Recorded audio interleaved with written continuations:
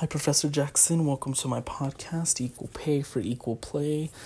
Today I'm going to discuss equal pay for women in tennis. So women over time have overcome so many obstacles like suffrage and equality, and now they still face the challenge of equal pay in sports. For each sport, there's both a men and a women's league, but both sexes are paid very differently. Both sexes train day and night. Their lives both revolve around their sport. It's their job, it's their careers, which is amazing. They're entertainers for all of us. But for some reason, women are still paid less than men. So the men in tennis have the ATP, which is the male league, and the women have the WTA, the women's league. For instance, in August, the ATP held an event in Montreal and offered a prize of $5,945,000. And the women the same week, to play the same 2 weeks, were offered half of that at $2,830,000.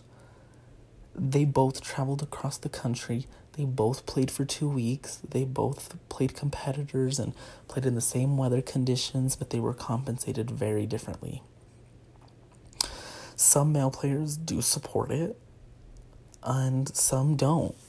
That's just how it's always going to be. Some men feel that since they do play 3 out of 5 matches, that they should be paid more because the women do only play 2 out of 5. The women have never been asked, have never been forced to play 3 out of 5, but at the same time, the men weren't either. That was a choice the ATP made on their own to make the men play 3 out of 5, to make their sales go up, to make the matches last longer, to make it more interesting. I truly believe that the women train just as hard as the men, so they would have no problem doing the 3 out of 5 matches. Some of the women are better shape than the men will be or are. So I'm going to focus a little bit on Serena Williams. Serena Williams is, in my personal opinion, the best athlete, men and women. People have compared her to Jordan. She's had her flu game. She's had a rolled ankle, a cramped calf, and she's played through it. She's won. She almost lost her life giving birth to her daughter, and not a year later came back, played, and made it to 2 finals, which is ridiculous. She went through blood clots and whatnot and was still in the game, which is amazing. She owns the most Grand Slam titles in the Open era for men and women, with 23 at the highest. She was number 1 for 253 weeks. There's only 3 other players who have been that high or higher. She's won 4 gold medals, 2 in singles, 2 in doubles with her sister Venus. With that all said, Serena brings in more television viewers than the men do. The stats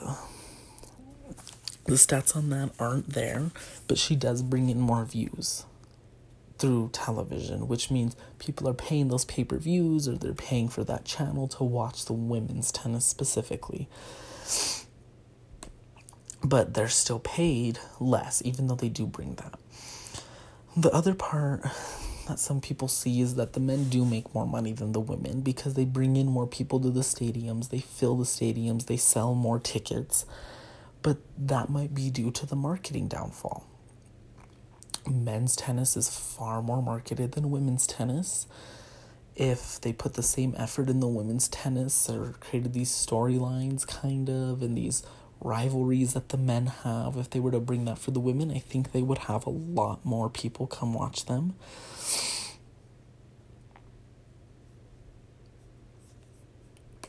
Serena Williams said, and I quote, "All of our hearts beat the same.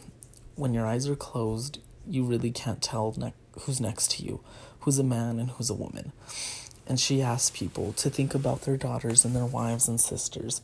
How would they like them to be treated?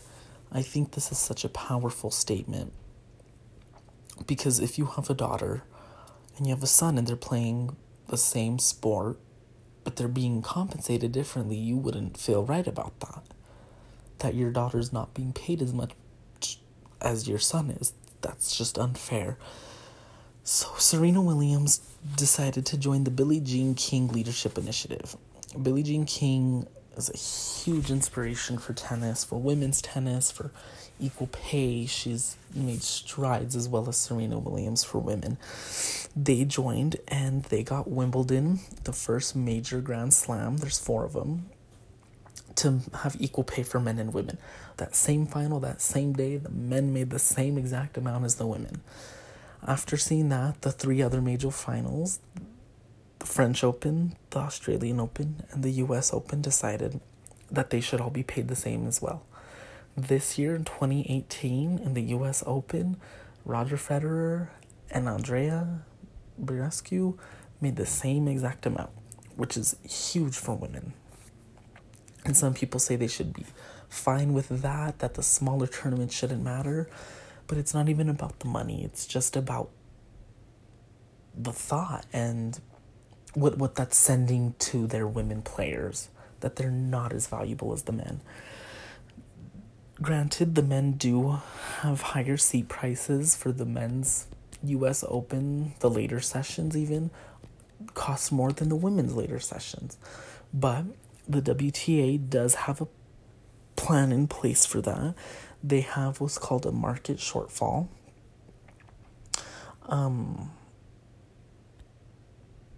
Any money that they don't make, that the men do, they reimburse those tournaments. The WTA, the Women's League, reimburses those tournaments for that money.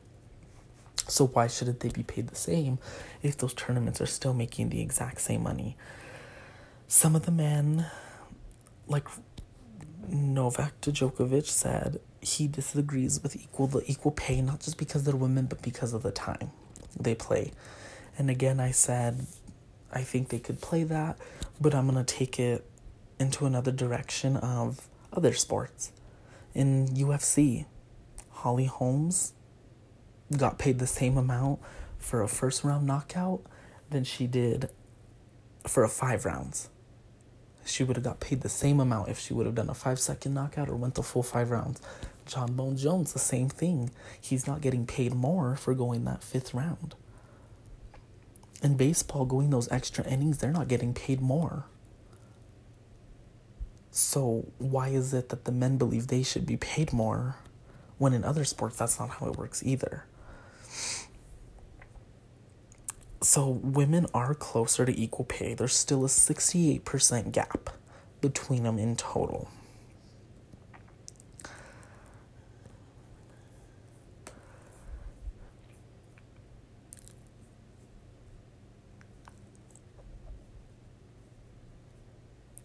And with that said, tennis isn't the only sport women aren't paid equally in. The US Open women's soccer team is still in the fight to be paid equally for. The women's soccer team train just as hard as the men do. They do everything the same. 27 million Americans watch the women's soccer team.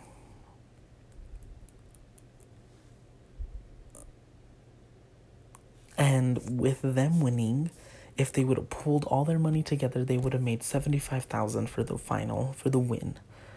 And that still wouldn't equal nearly as much as the men, who get paid $400,000 each of them if they would have won that same tournament. The women constantly pack their stadiums. The women have a ton more views than the men. But in soccer, they're nowhere near paid as much. And sadly, there's no market shortfall for the women or in the soccer tournaments. So they're in a fight for it. And I believe that in every sport, they should fight. Women should fight for their equal pay. They should fight for playing in those same conditions and going through the same that the men do. Overall, I really do believe that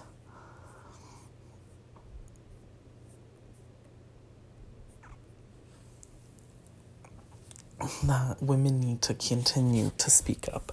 Serena Williams isn't going to be around forever. She's still in the game, but after she leaves, she'll still advocate, but her voice won't be as loud.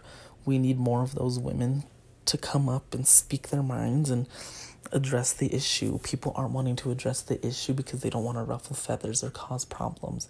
Serena Williams has never been that person. She's right there to ruffle those feathers and to cause those problems if it means equal pay for herself and for future players and even for her daughter possibly.